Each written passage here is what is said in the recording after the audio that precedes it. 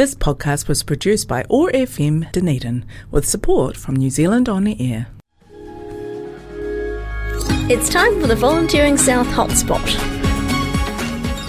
Yeah, we keep the focus on volunteering going this morning with our conversation this morning with Jonathan Cweorth, manager of our Dunedin Midwinter Carnival. Morena, lovely to have you with us, Jonathan. Thanks for coming in. Good morning, Jeff. Thanks for having me. We look forward to this carnival every year, and perhaps, because of the circumstances of last year, this one's just got a bit of a special glow about it. It does indeed, yeah. It's really good to be back in the centre of the octagon again and celebrating en masse. There's a huge effort to put something like this together. We've seen, I think, in the past, upwards of 10,000 people come into the centre of the city for this festival, and that takes a bit of management, right? That's your key responsibility. So let's talk about the volunteer effort, because it begins a long way back from any festival, doesn't it? In fact, pretty much you get one over and done with and it starts again. Yeah, I think that's true. The planning certainly starts straight away.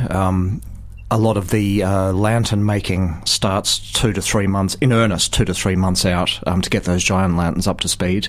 And of course we start recruiting for volunteers pretty early on as well. We had some conversations about that pre-Christmas, I think, on this show. So, and that was in the lead up to, of course, the lantern making workshops, which are so popular. They are sold out. And booked out again for this year. Yes. We were speaking with your volunteer coordinator, Leighton, on the program, yes. A little bit ahead of that. How did you go with getting the volunteers you needed to make those workshops work? Great. So as you mentioned, the lantern workshops were fully booked, and we have a full staff of volunteers helping out with those. So they're going really well at the moment. So that's one example, and that's a critical element to it, isn't it? Oh, it is crucial. And the volunteers involved with that, I'm sure, derive a lot of fun and pleasure from spending time with families, because it's very much a family event. It is. It's a very creative role as well, of course. Yeah. So they're helping kids make those lanterns, and the kids get a lot of satisfaction out of it, as do the volunteers. I'm not going to try and spoil things too much, because I know you'll be carefully guarding some secrets, but what can you tell us about the character of the festival this year and the lanterns? Well, the theme is a moonlit garden, so there'll be a lot of plants, animals, insects, birds, all kinds of natural elements in terms of the lanterns that are being made. I've had the privilege of walking through the warehouse quite a few times over the last few weeks, where people are making some of the new giant lanterns, and I can promise that they will be absolutely amazing. Can't wait for that. So, volunteer effort, of course, needed on the night very much too, and let's talk a little bit about the roles that there are for volunteers. Jonathan? Sure, yeah. So at the moment we're still looking for more volunteers. We have a good roster so far, but we are looking for more, particularly in the areas of procession guides, giant lantern bearers, and crowd safety officers. So I might just talk a little bit about each of those roles, if that's all right. The procession guides help to assemble the procession, which is a massive task that happens on the first church site, and then they walk with the procession just to keep everything in good order. The giant lantern bearers, of course, carry our magnificent giant lanterns, which is a terrific role. And the crowd safety officers have various tasks just to keep... it's actually 20,000 people plus that show up for it. So we do need a lot of people just to help manage the crowd and keep everything in good order. And in terms of any kind of particular skill or experience, probably not too much needed, except a good calm head and an ability to kind of take on board very carefully the important instructions, because from a health and safety perspective and everything like that, it's very important to get all that stuff right. That's right, and we do have a lot of coordinators or people in coordinating roles who've done it many times before, so there's a lot of expertise in the carnival staff, and many of our volunteers have also done it before. So there's a lot of support for people who come along for the first time and just want to join in out of love of the event. For those who are thinking of coming along on the night, not in a voluntary capacity, but just to enjoy the event, what would you say is the best way to make sure that you do enjoy the evening in a safe way with others and sharing the street with others? Because it is something we need to be mindful of, isn't it? There's road closures and so forth going on. That's right. It's really just a matter of paying attention to the road closure signs. There's a lot of no parking signs or 5-minute parking signs which limit the amount of parking people can do. So just respecting those and then just following the instructions of the marshals on the night is really all people need to do to enjoy it safely. June 26th is the date. It is. Have you got a long-range weather forecast, Jonathan? It's looking pretty good at the moment. And it usually is, so fingers crossed. Of course, we can do it on the 27th if need be, so there is a postponement plan. If someone's interested in helping out in some way, Jonathan, what is the best way for them to get in touch with the carnival to discuss what might be possible? The best way is to email our volunteer coordinator on volunteer.midwinter@gmail.com. But people could also log on to the Midwinter Carnival website and have a look at the volunteering tab there and get in touch with us that way.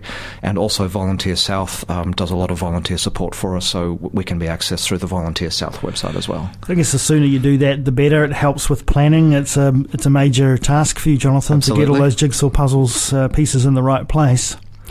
So for those who just want to get in the mood of it a little, there are some wonderful lanterns already on display around the city in one of our malls. Tell us about that. Yes, so Meridian Mall, which is a major sponsor of the carnival, have some lovely displays in the mall there, in the escalator wells, so people can go into the Meridian and have a look at some of the lanterns from previous years. And there's also a small display in the Otago Museum.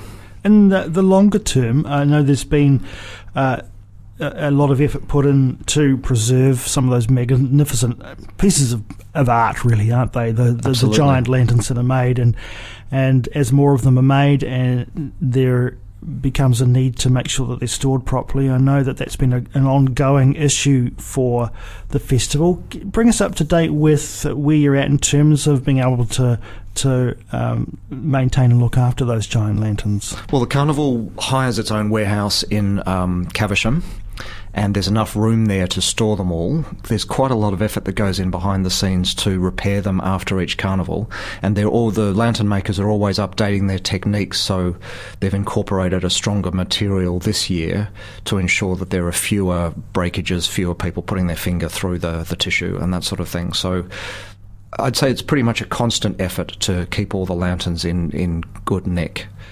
And storage is always a challenge, but we do have enough room in the warehouse at the moment, just. And you've found creative ways to let us share some space with those works at other times of the year too. Because, that's right, the Summer Lights event, period. Yeah, which is always hugely popular, and that's a way that people can get to look at the lanterns up close and for a longer period of time than they would in the Midwinter Carnival. We've been talking, Jonathan, about sort of the hands-on volunteer effort that goes into this, the marshalling on the night, the construction of the lanterns. What about an administrative level? Is there a trust that's involved here, and is there any other way in which people can make a contribution in that regard? Well, there is a trust, a charitable trust, the Dunedin Midwinter Celebrations Trust, which manages the organisation overall, and there's a small staff which is partly paid that works before the carnival just to get everything in place for the actual carnival night.